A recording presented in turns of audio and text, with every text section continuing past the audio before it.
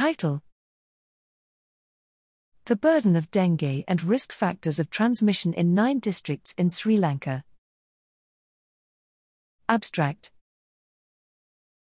Background: It is crucial to understand the differences in dengue seroprevalence rates in different regions in Sri Lanka to understand the burden of infection to plan dengue vaccination programs.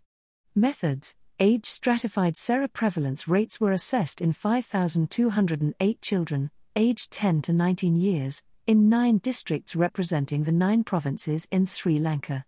A stratified multistage cluster was used to select 146 schools representing each district.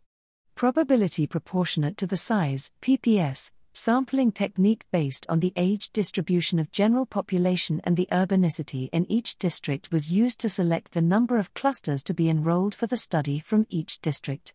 Findings: The overall dengue seroprevalence rates in children was 24.8%, with the highest rates reported from Trincomalee, 54.3%, and the lowest rates from Bodula, 14.2%, which is a high-altitude estate area.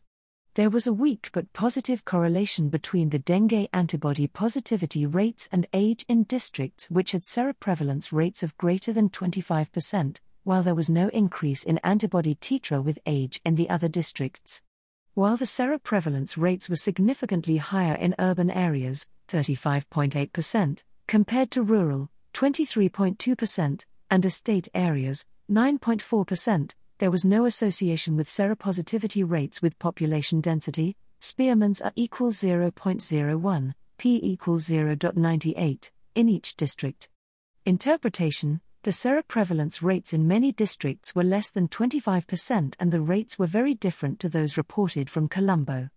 Therefore, it would be important to take into account these differences when rolling out dengue vaccines in Sri Lanka.